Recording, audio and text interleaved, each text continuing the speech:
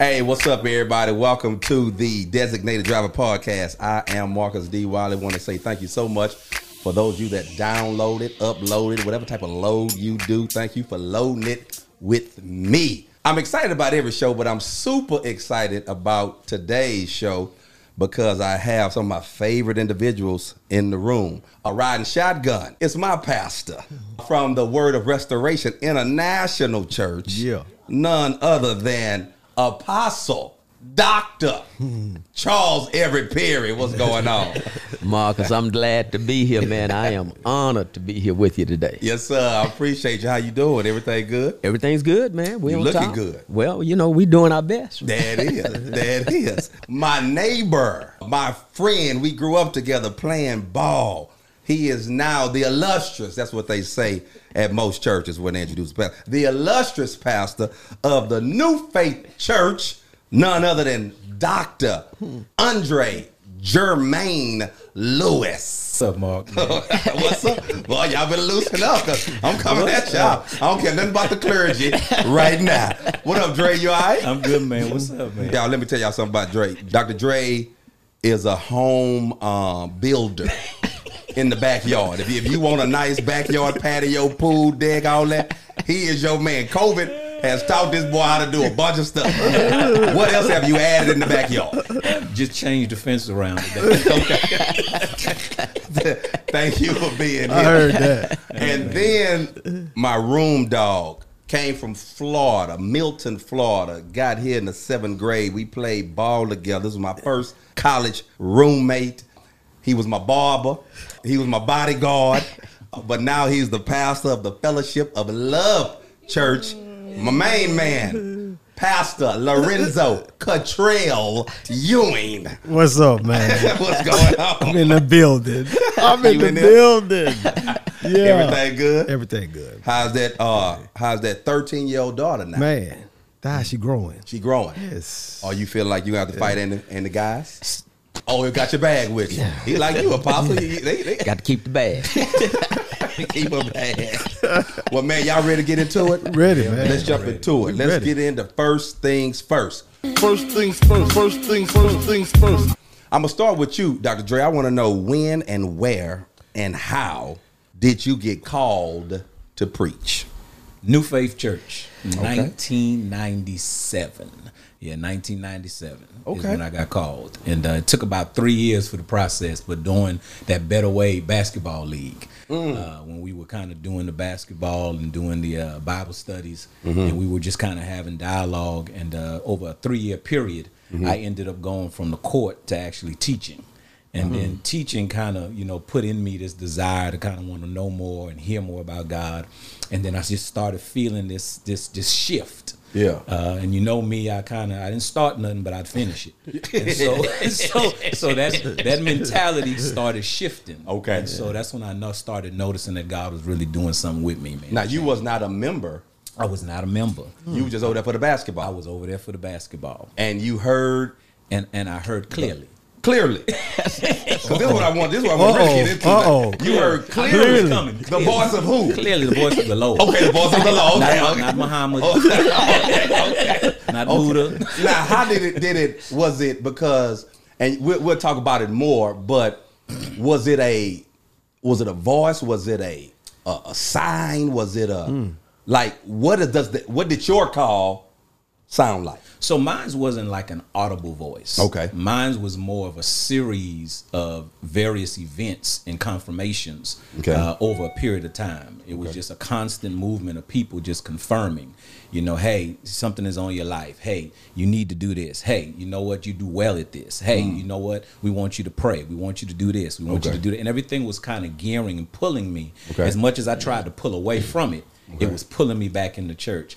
Now, I have a really good story, but I'm going to save it. Okay. Because the first person really that I think put a desire for me to really want to teach and preach was the way that they carry themselves. And he's sitting over to my right. Wow. I ain't gonna talk much about him, but we go way back. Okay. And so yeah, he kind of put a desire for us, me and two other guys. Okay. He put a desire in us because of the way he carried himself. Well, let me ask the guy to your right, which I didn't know this story, but he's my pastor now. Heard that. Apostle Perry, talk to me. I want to know when, where, and how did you get called to preach?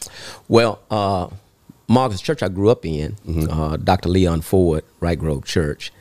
I was always active. Had gotten saved at 10, was baptized, and so was always active in church and doing things kind of like the junior leader, always speaking out, you know, giving the summations of the Sunday school lessons, all of that. And so at 15, I got called to preach, and I'll tell you what happened. But when I got called, I wouldn't come forth, and the reason I wouldn't is because there was another young man. His name was Roosevelt Woods. He was a teenager also. And Roosevelt had confessed his call to the ministry. So I didn't want to look like I was coming behind him, you know, like a Me Too. I didn't want to start a Me Too movement. so I didn't say anything. It was 3 years later when I was at my dad's church right next door to where we are at Palestine, and we were going out of town on a church van. We had went to Six Flags, I think, and we were on our way back, and we were all on the van, and I had a dream. I had a dream, and in the dream, I heard the Lord tell me to preach the gospel. Go preach the gospel.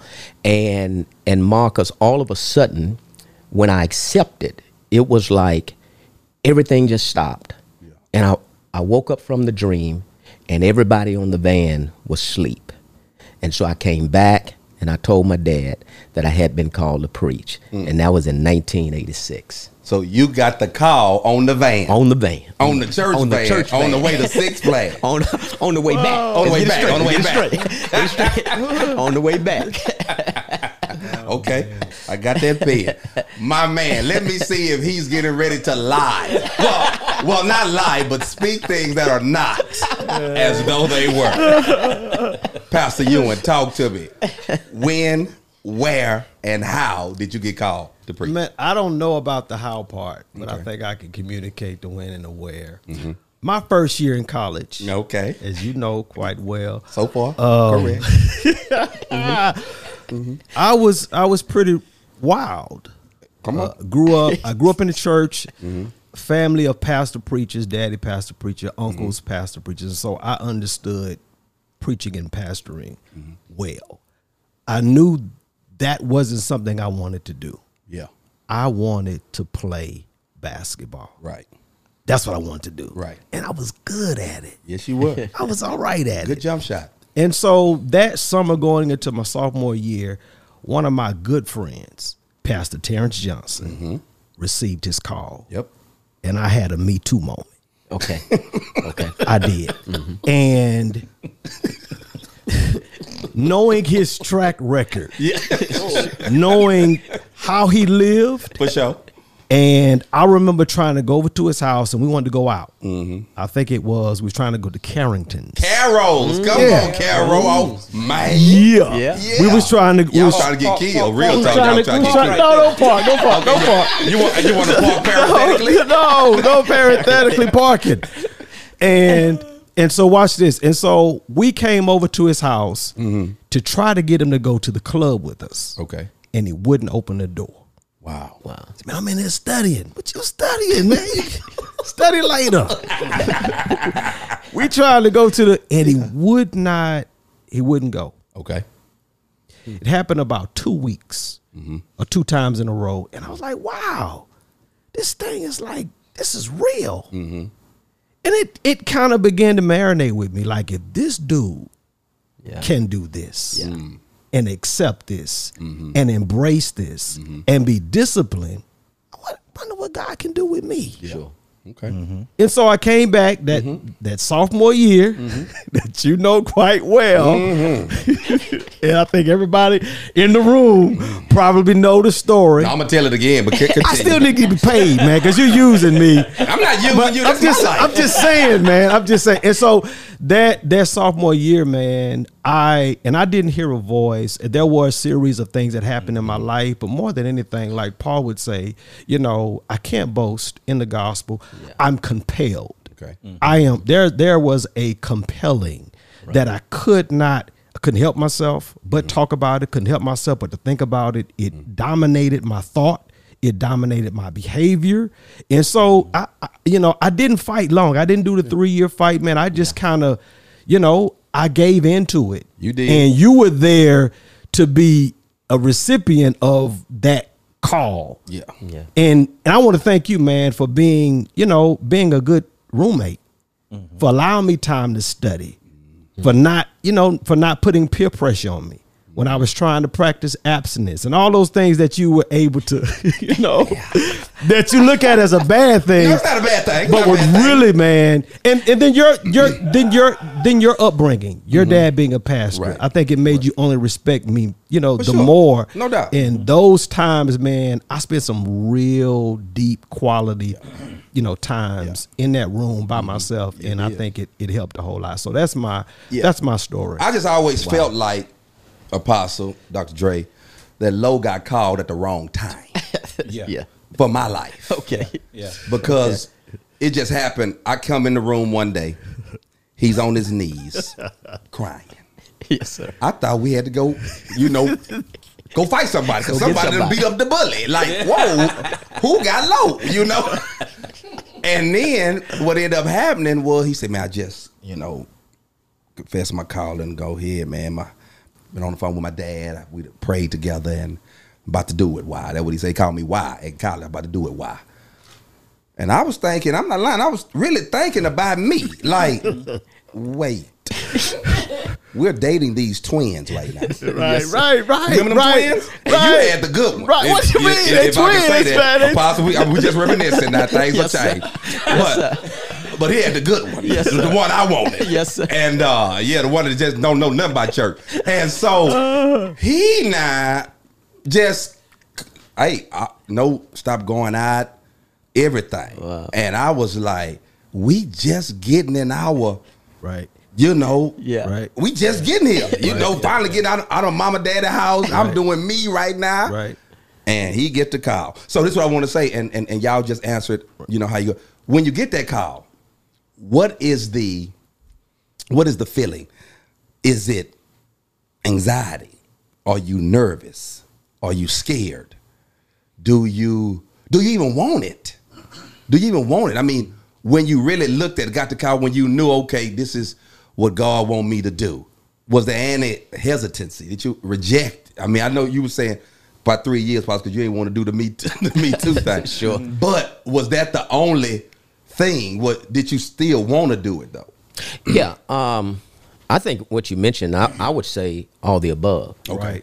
Mm-hmm. Even though it was even something that I desired, because I grew up in that. Right. And so I desired it, but that wasn't my drive. And so I think what you mentioned, the anxiety, the fear, the hesitation, all of that, not wanting it, I would be concerned if someone say they're called to the gospel and not have some reservations, not have those anxieties, because that's huge. Yeah. Paul said, God counted me faithful and put me in the ministry. And so for God to call you, that's huge. And if you have no nervousness about it, then I think that's you. I'm concerned about it. That's my take on it. Right. Mm-hmm. That's great, Apostle. Yeah. I feel the same way. Yeah, I feel the same exact way. I feel if you don't have some pause, then there's something that's you doing the calling. Right. You know what I'm saying? So I had a whole lot of pause, man, because again, I watched my dad, I watched my uncles, and I didn't want it initially, but I also could not pull away from it. Y'all, you know what I'm saying? Like, it was a pull and the gravitation, and you know, I was, you know, Michael P. Williams. I watched him, and you know, he groomed me well. But the pressure, and I mean, this guy is like super intelligent. I don't know if you guys ever like one of the most intelligent men. He know the maps in the Bible. Like, he know Mike, he's like, you know, and so like I was overwhelmed and felt like, man, I can't do this because I can't speak that way. Yeah. I can't remember that way. Yeah. I'll tell you a story. I hate to digress. I'll tell you a story. I'm 18, 19 years old one summer, and he saw something in me. And I'm driving him back and forth to the office because the office wasn't in the church. Okay. And we're at the office. He says, well, Lo, give me a couple minutes and I want you to take me to the church. So we get in the church. He said, remember to get a book. So I got a book, and he sits in the back seat. Y'all watch this. He sits in the back seat of the car, and he takes his book. This book's about this thick, and he speed reads the book. I mean, we're 5 minutes from the church. I'm not lying. 5 minutes from church, man. He's going through. He's kind of flipping through, and he gets to the end of the book and says, "Wow, man, that was an exciting book." I say, That's Dr. Mike. Yes. You talking about just the introduction, you're not talking about the entire book. Yeah. And he gets up in the pulpit and kills. I mean, and all from the book. Yeah. I was like, I'll never be able Sure. to do that. And so, man, there was some intimidation that I had coming behind individuals like that, man. So I had a whole lot of pause. What? You got something, Dre? What you about to say? Something? No, I think they covered it all. They covered it all? Well, I'm coming to you with this one. So you get the call, because I'm going to come back to that. You get this call to preach, but I'm sitting in front of 3 pastors. How is that another call? Or what clicks to go from just a minister, and I mean just, but to go from a minister of the gospel to now pastor, with your own congregation? So for me, I think when people start talking about a call, for me, I think it's a call to what? And so when I was called to youth. Okay. And so I knew primarily where God was calling me. And so when I talked about earlier a series of things that were happening, they were constantly pulling me towards being a youth director, teaching Sunday school for youth. And that was the initial call for me, was a call to take charge and leadership in an area dealing with youth and young adults. And so I did that for probably 15 years. Yeah. And then there was another shift. And the shift for me was, and these other pastors could probably talk about it, there was this area of frustration. Okay. It's like a struggle. It's like a pulling. It's like you're not feeling comfortable where you are, and you need to go somewhere else. Okay. And you're waiting for God to show you where that somewhere else is. And then when he does show you, it started again. For me, everything has always been a series of things happening over and over again. I started being pulled more to adult teaching. I started being pulled more to, hey, you need to go to school. Then I started being pulled more to, hey, you need to get yourself prepared. Hey, you have a shepherd's call on you. You teach like a shepherd. You don't teach like a young adult. And so those kind of things started pulling me and drawing me. And then finally, I started feeling this this restlessness. If you will. Yeah. And it wasn't just like a restlessness at night. It was a restlessness during the day, during weeks, months, where you were just frustrated in this one particular area. Holy discontentment. And then after a while, you felt this contentment in another area. And the other area was the pastoral leadership role.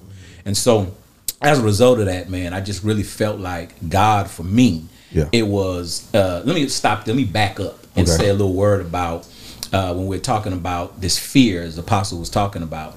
For me, it was a fear of failure, not measuring up to what I saw so many other guys say. This is what preaching is. This is what the ministry or the call to the ministry is. You need to be this. And I was looking at me saying, I'm not even close to that. Right. And so as a result of that kind of was gave me pause. Was that, hey, I don't want to be the spotlight to be on me. Because I think in our culture, when you say you called, immediately for there's sure a spotlight. No doubt. And people want to see are you who you say you are? Right. And so I didn't want the spotlight on me, because there was a tendency, if you hit me, I'm gonna hit you back. I don't care nothing about we gonna fight.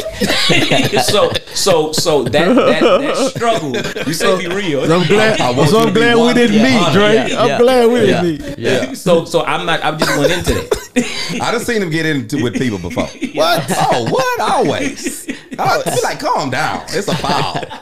Just call foul. He was ready to fight. Okay. Yeah. So so that's just kind of how I felt about that whole movement. Yeah. Apostle. Yes, sir. From preaching in the minister of the gospel, when did it click, or was another call pastor? Well, I believe it's different steps, and different things happen at these different steps. And of course, we know God orders those steps, but I like to say He also determines the pace. And so just certain things happen at certain times. So I was with my father, and then when my father discontinued the church, and so I ended up, that was a guy named Apostle F.L. Daniels. And so all of these different men of God who were in my life, who were part of those steps, is something I began to gain from them. And so Apostle Daniels, he gave me several opportunities, and he helped groom me and shape me for the pastorage. And then, so from there, I went to South Post Oak Baptist Church. Talk about it. That's where I met Drake. Okay. And so that was Pastor Chester Summerfield. Okay. And so while I was there, that was some things that I learned from Pastor there. For sure. And so there I was working with the youth. Okay. And so I was youth director, working with the youth and all of that. And then I remember when he left, I think his job took him out of town. And so from there, Spirit of God told me, okay, now's the time to start. Gotcha. And so I started the church from there. This is in 1990 when I started this church. Okay. That church, then there was another man of God that God brought into my life during this time. And that was some things I learned from him, groomed from him. 1990 to 1996, I closed that work down. It just didn't pick up traction. It just wasn't doing anything. So I shut it down and joined another church and became an assistant pastor there. Okay. Again, getting ready for the pastorage. Some things happened there. The end of it was not favorable, but I knew God was calling me to pastor. And God gave me specific instructions on what He wanted me to do. Go to the Arcola Fresno area, start a church, Word of Restoration, your visions, restoring lives. Yeah, your visions, restoring lives with the Word. And the assignment is to be a Mill City, the city of restoration. So from there, boom, start Word of Restoration in 2001. But all along, God was getting me ready. I got you. Those different steps. So that's how it happened for me. L.O. Yeah, I don't think mine was that clear in terms of... Yeah, and sometimes it's not. It is. Yeah, like there's no cookie cut. I've heard Apostle's story before, and I admire the fact that it was so clear. I think Paul talks about he who desires the place of a bishop desires and so part of the call was I desired. Yeah. If I would have been a policeman, I would have been a chief. I've been a fireman, I would have been, you know what I'm saying? And so whatever I was a part of, I always wanted to be the best. Sure. And I felt like God, through my life, I was a leader. Yeah. Basketball team, I was captain. And so all of those and so I wouldn't think that He would put me as a teacher and then not put me in a place of being a leader. And so I think that kind of came along with being under some of the pastors that because I went from Michael P. I don't know if you guys know. Then I went to Gary Scott. And two different styles, two different personalities. One's very much charismatic, and I learned the pulpit etiquette behind Gary Scott. Just when and how and what and so all of those things, and of course then Pastor Terrence Johnson, the whole administrative piece from being behind him, and of course that happened. I was kind of forced in a way, prematurely to have to kind of pastor. Didn't really want to get into it at the time, but it was kind of all I had. Yeah. And I knew that's where he was calling me to, but it wasn't when I wanted to be called to it. So sure. Yeah, that's kind of the, So it's been, it took a while for me to catch my footing as a pastor. Yeah. You know what I'm saying? A while. It wasn't, the setup wasn't like yours, Apostle Dre. It wasn't like, where you kind of go into, though I organized the fellowship. Yeah. It was, before it was fellowship, it was, Unity Christian Church. Right. And so, man, that was a lot of ups and downs and left, to really get myself, I think for all of us, I think the common ground or grain is a series of investments from other people. Yes, sir. Most definitely. And so for me, I think my preaching call and then my administrative pastoral arm, there were two different kind of journeys for me. Yes, sir. So the preaching, no one ever mentored me in preaching. No one ever took me under their wing and said, do this. And for a long time, I was frustrated about that. Even my predecessor now never sat down with me and said, this is how you preach. At no time. So all of my preaching has come from watching other people on the outside. You're a good observer, Doc. So did good. So what he did, one day we were talking, and in my frustration, I said to him, Pastor, why haven't you never just... And I've been under some great people. I had Harvey Walker. I had Chester Southern. I had...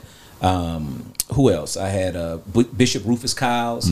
I had quite a few different people who had different styles, but no one ever just said, this is how you do it. Yeah. Pulpit etiquette, I had to learn that by watching. So a lot of things that I learned by watching. No one ever said, do this. Because that old school technique was you can learn more by watching than them telling you. And so that was the system for me. But then the flip side of that, under Dr. Williams, 15 years there, his model was, I'm going to send you to school.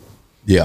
I'm not teaching you nothing. And then finally one day we were sitting down talking, and he said to me, you know why I didn't spend time teaching you certain things? He said, because in this ministry where I believe God is going to take the church, you're going to have to spend time with God, and he's going to have to craft out who you're going to be. He said, because a lot of guys mimic their predecessors. Ooh, man. He said they never ever get their genuine personality in preaching. Wow. That's right. So I don't really do a whole lot of things that a lot of guys do per se. A lot of things I just do. This is naturally. This is what naturally. I do. And so I think that has helped me to be able to do my brand of teaching and preaching and administration differently than so many others. And I think, let me just say this, Mark, because I think that's really good, because if I'm just taking everything from the guy ahead of me, if I don't get it just like him, then I feel like I'm failing. Right. When if God called you, then he wants you. Yeah, that's right. Yeah. And so I think that's real good. So before I ask my last thing about the calling, y'all brought up pulpit etiquette.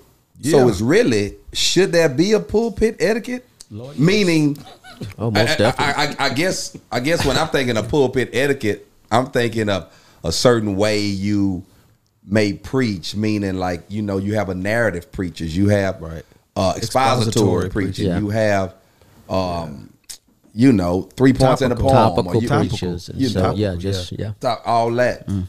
But etiquette, that doesn't fall under etiquette.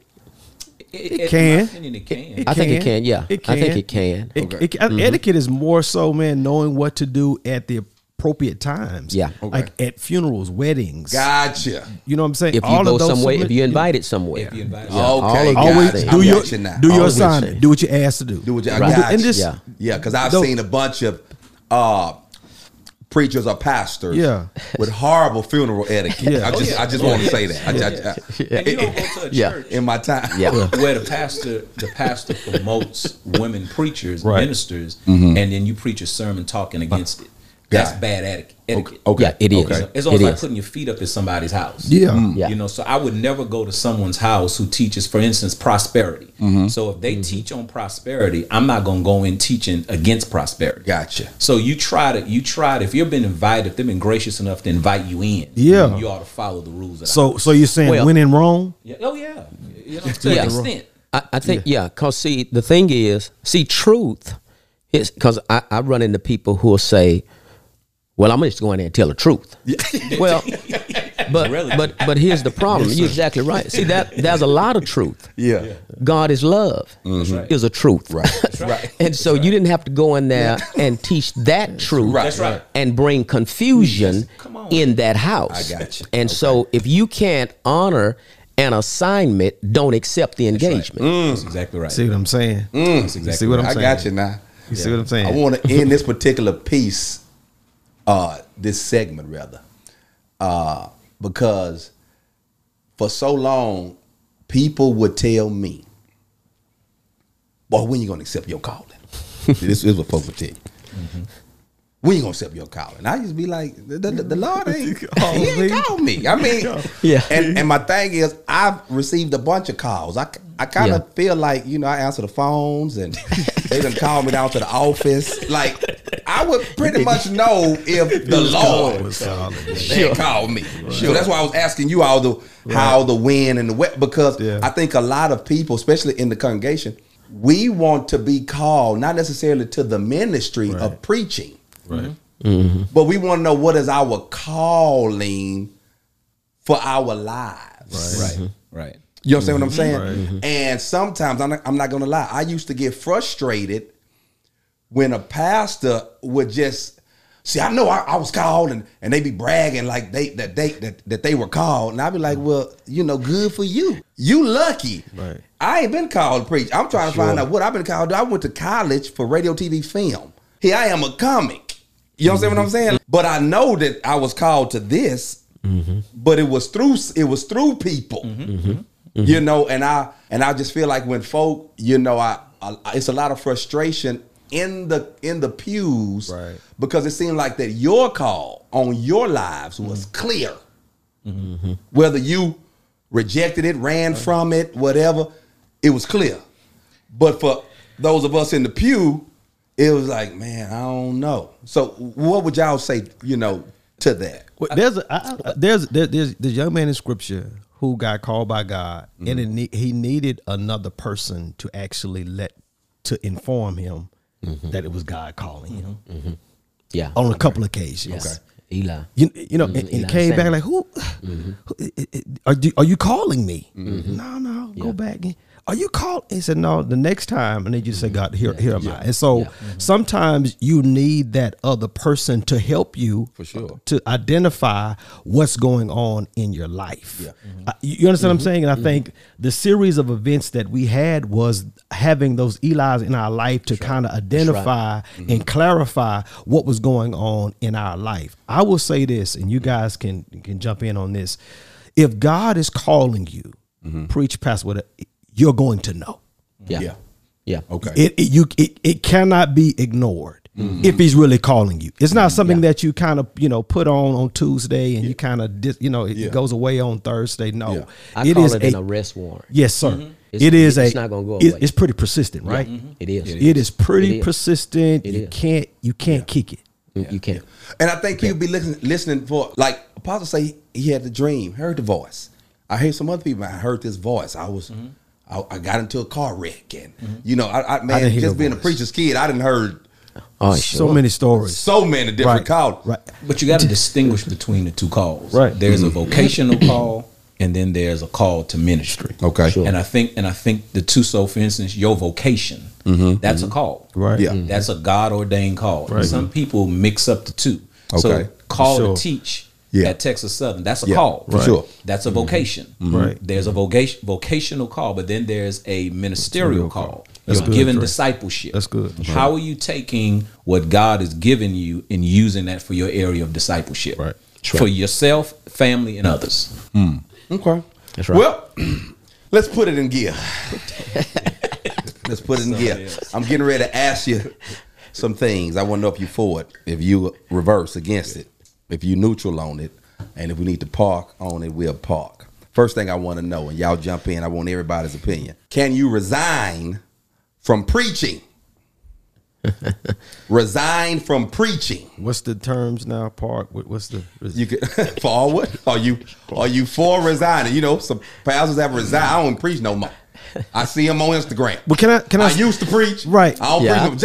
For instance, let me I was a deacon. I get you. I resigned. Right. I get you. But deacons are called of the pastor. Right. That's what I'm saying. Yeah. But I'm just sharing. Okay, yeah. That's what I'm saying. I was a deacon. I see people go say, "Hey, Deacon Wiley." No, ma'am. No more. I ain't no deacon no more. I resigned. Right. What I'm saying. Right. But you've been called to preach by God. So I'm asking. But pastors, watch this. Aren't we all called to proclaim? We all call. And so I don't think you can resign from preaching per se. Right. Because we always have to do that. Okay. So I don't think you can actually resign. Well, you can. Yeah, I ain't talking about from pastoring. Right. I'm talking about preaching. Yeah. I think that, I agree with Lorenzo that when God calls you to preach, and see, first of all, we have our own idea of what that looks like. For preaching. sure. We're thinking about the church. We're thinking about the pulpit. We're thinking about all that. But there's so many other places, other ways, and avenues for you to preach. Yeah. And so I don't think you can resign from preaching. Now, you could be reassigned in your assignment of getting the gospel out. Like Lo say, we're called to proclaim the gospel. There's no expiration when it comes to preaching the gospel. I want to say it like that. There's no expiration with that proclamation. You got to keep preaching the gospel. That's what happens when you get deep focused. So I don't see how you can resign from preaching. Yeah, I don't see that. Yeah, and I agree 100%. I think the greatest example is Apostle Paul. Yeah. Much of the epistles, his prison epistles, he is in some ways isolated, and he can't necessarily preach verbally, but he puts it pen to paper. He's preaching by letter. And he's preaching by letter. And much of what we know in the prison epistles comes from what he does by letter. That's right. So he moves from audible preaching to writing. So I think that even unto death. So he does it all the way unto death. Yeah. And I think that's a good model to follow. Pastor, should he have a degree? For it, against it, don't matter. Should a pastor have a degree?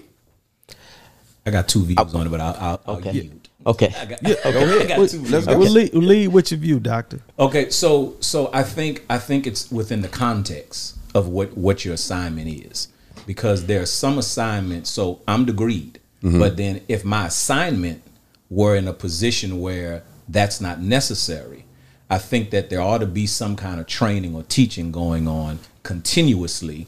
A. Lewis Patterson, which is a real popular phrase that he gave, a call to preach is a call to preparation.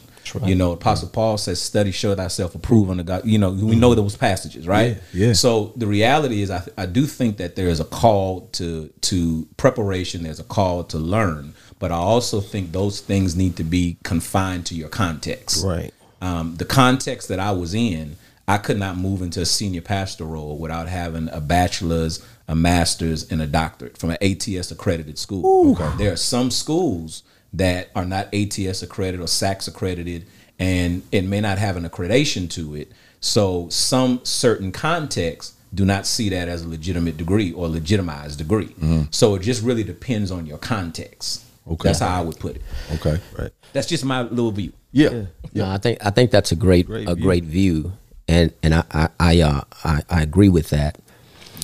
But however, I think a pastor should be trained.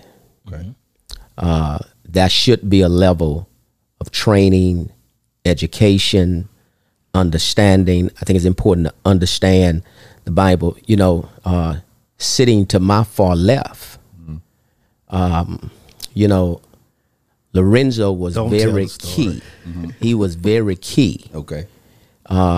In helping me want to go further and be trained and pursue my doctorate. Okay. We were preaching somewhere. I was preaching somewhere, and Lo was there. Mm-hmm. And Lo said to me, he said, "This is after everything was over." He said he don't remember it. He said, "I never would have said that to you." So it had to be God. It had to be God. It had. I had one of the moments. I don't remember this. He said, "Man, what were you preaching?" He said it sounded like heresy. And he had great respect for me. It wasn't none disrespectful. Right. But I'm gonna tell you something. It did something for me. Okay. It made me think about what I was saying. That I had to research it myself, because a lot of times we can be products of what was passed down to us. Sure. And so from that point on, I wanted to make sure that I had a theological understanding of God and sound doctrine and the Word of God. And so because what you say, somebody's gonna believe you. That's right. Mm-hmm. And if you don't study to show yourself approved, the Bible goes on to say, a workman need not be ashamed, but watch that, subverting the hearer. Mm-hmm. That word subverting there means ruining lives. Mm-hmm. That you can ruin somebody's life because of your lack of training and a theological grasp on the Word of God. Mm-hmm. So I think you need to be trained, you need to be educated in the Bible, in the Word of God, so you can preach sound doctrine. If not, then you're going to ruin people's lives. Right. Wow. These brothers done already said everything need to be said. I'll say this. I don't think school necessarily prepares you for pastoring. Oh, no. Oh, no. No. You can get all the education you want. Yeah. It's more than that. Yeah, sure. I think school teaches you how to prepare, how to study, how to research, those type of things. Yeah. But, if you look at it, man, Paul was probably hands down one of the most declarated, writers of all theologians of our time. Sure. Spoke several languages, and just very, very educated.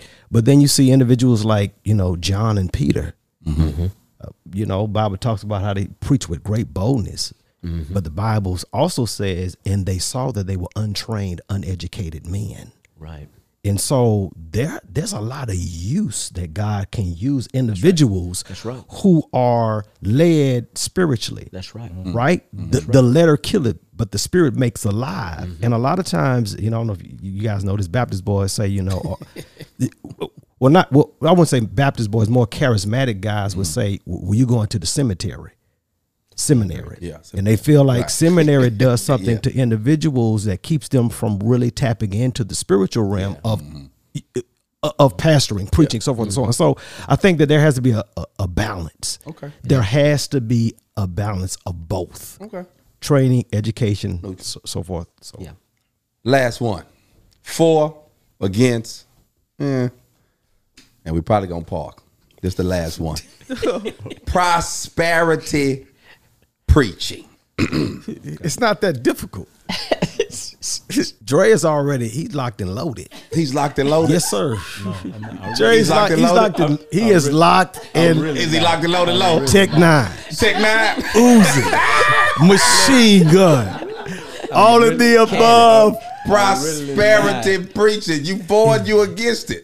I am for it within this context. Okay, I want to hear the context. So I think in the New Testament, that is the money's talked about more than anything else. Yes, sir. I mean, it's a fact. Okay. And so I think, your upbringing has a lot to do with what you believe about prosperity preaching. So for me, prosperity preaching, if it ceases at financial gain and doesn't deal with a person's spirituality, deals with a person prospering in favor, prospering in life, beyond money, I think that, we miss the context of prosperity. Okay. So for me, when you start talking about prosperity preaching, what are you talking about in general? Okay. Are you talking from a general specific, or are you talking about just just speculation about prosperity preaching. Now, I think he's talking about speculation of because I don't know.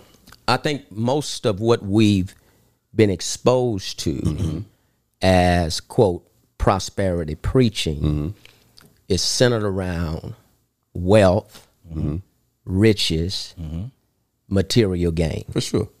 That's what, when I hear prosperity preaching, that's what I hear. Now, I am against, and Paul talks about this with Timothy in 1 Timothy chapter 6. He talks about pulling away and stand away from those who teach and preach that gain is godliness. And when he talks about it in that same context, he talks about how contentment, godliness with contentment is great gain. That's right. Now watch this, and Dre here, he knows, and Lo too. But watch this. Now, godliness with contentment. See, the scripture teaches us to be content with whatever we have. So I have to come to a place of contentment with what I have, whatever it is, whether it's little or whatever. He says that's great gain. That word great there means large. The person who has and they're content with what they have, according to the scripture, they're living large. But see, that's not the way the world sees it. For sure. The way the world sees it, the more you have, now he living large. But God says, whatever you have, if you're content with it, that's large living. And so now Paul further down, he says now that if you don't get this right, if you're running after material gain and wealth and prosperity and all of that, he says it's going to cause you to err from the faith. You're going to get away from sound doctrine. And what I've seen over the years is that the preaching that I've heard and what I've seen many Christians do, it has caused them to stray from sound doctrine. And see, whenever your doctrine is off, your relationship with God's going to be off. If your relationship with God's going to be off, your faith is going to be off. Now you're expecting God to do something he never told you he would do for you. And people end up drowning in their sorrows because I thought I was going to have one of them that you have. I was going to get one of them. You know, I've been here 6 months. I'm believing God too. And watch this. And for many Christians, their call to come to Christ is that, you see what I'm driving. That's right. You need to come on to the Lord. You know, you see where I'm living. And then they come to the Lord and they still in their apartment. Man, I went to the Lord. And I mean, that's what I've seen. Right. For sure. I agree. I totally agree. There's so many cautions about riches in the Bible. It is. There's a lot of, it is. You know what I'm saying? Like warnings, do not, make sure, you know. And I think, you know, if we look at one of those stories in the scripture where I believe it was Jesus talking about, you know, how hard it is for a rich man to enter into the kingdom of God, and his disciples were like, "Well, Lord, who can enter in?" Like, you know, like this is like a tough thing. And so I think that there has to be a level of understanding of what prosperity is. You know, is this spiritual? Is it physical? Is it, you know, economical? What type? And I think that we can teach prosperity on so many different levels. Outside of money. That's right. Outside of money. You know what I'm saying? Like outside of money. We're all going to leave an inheritance. But what type of inheritance are we talking about? Is it, you know, is it money? Is it? Sure. So I think that we have to look at it from a broader spectrum. And I think, you know, I wanted to bring that up, you know, as we close. I wanted to bring that up because I think Apostle, you know, it's my pastor, I think do a fantastic job of that. You know, we talk about prosperity on every level. But I want to end with this tonight. Do y'all remember a couple of years ago when this would be considered, I'm finna give you some keys. I got the keys. I got the keys. Y'all remember a couple of years ago when I think Dr. Creflo Dollar, he went viral because he wanted a jet. He wanted a new jet. He already had one. And he wanted another one. And I don't want to mess up the story, but to my knowledge, he was kind of letting the folk know, hey, I need a new jet. I mean, you know what I'm saying? You know, let's do it. He wasn't hiding or nothing. You know, I need y'all to help me get this new thing. And I remember at my barbershop, because at my barbershop, anything Christian that happened, they looking at me. Oh, yeah. What's up with your boy Creflo? You know, this is what I'm hearing. What's up, your boy want another jet? Oh, I mean, they just going in, right? And so, you know, because they was coming at him, but talking to me, I almost wavered. I was like, hey, Creflo, I mean, I already got a jet, man. I ain't want another one. I mean, I don't even know the story. But how the Lord had it. I was in Orlando, Florida, and I was doing this church. Watch this. I was doing this church. Oh, my goodness. And the pastor got a church in Orlando and Jersey. So I'm doing one service in Orlando at 6 on a Saturday. We fly first thing. No, we fly the last flight Saturday to get there to do all his services Sunday. Bad weather. Everybody get the text. No flights. Everything canceled. So I'm thinking, wait a minute. I got to get there. I got to get the rest of this money. No, this cannot mess up. This cannot mess up my money. We go get it. But anyway, I was like, oh man, I ain't gonna be able to go. So anyway, they was chilling. They was like, hey, go back to the hotel. We'll call you, let you know what we gonna do. So they called me about 1 a.m. and said, yeah, be ready. They gonna send a car to get you at about 5:30. We gonna leave at 6. I said, 6? 5:30. I said, I'm 20 minutes from the airport. I gotta get through the, TSA, everything. I was like, we ain't gonna make it. I said, oh man, the folk picked me up. We passed that airport. I saw us pass. I was like, they go to the airport entry right there, but we passed that. Went into this gate where they opened that gate, man. Pulled up to that jet.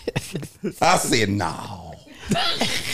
I could have brought my bottles, my knives, my guns. I could have, because ain't no TSA out here. And man, when I tell you, we got on that jet and shot to Jersey in about an hour. Yeah. A little bit over an hour. Smooth ride, everything. His folk picked us up.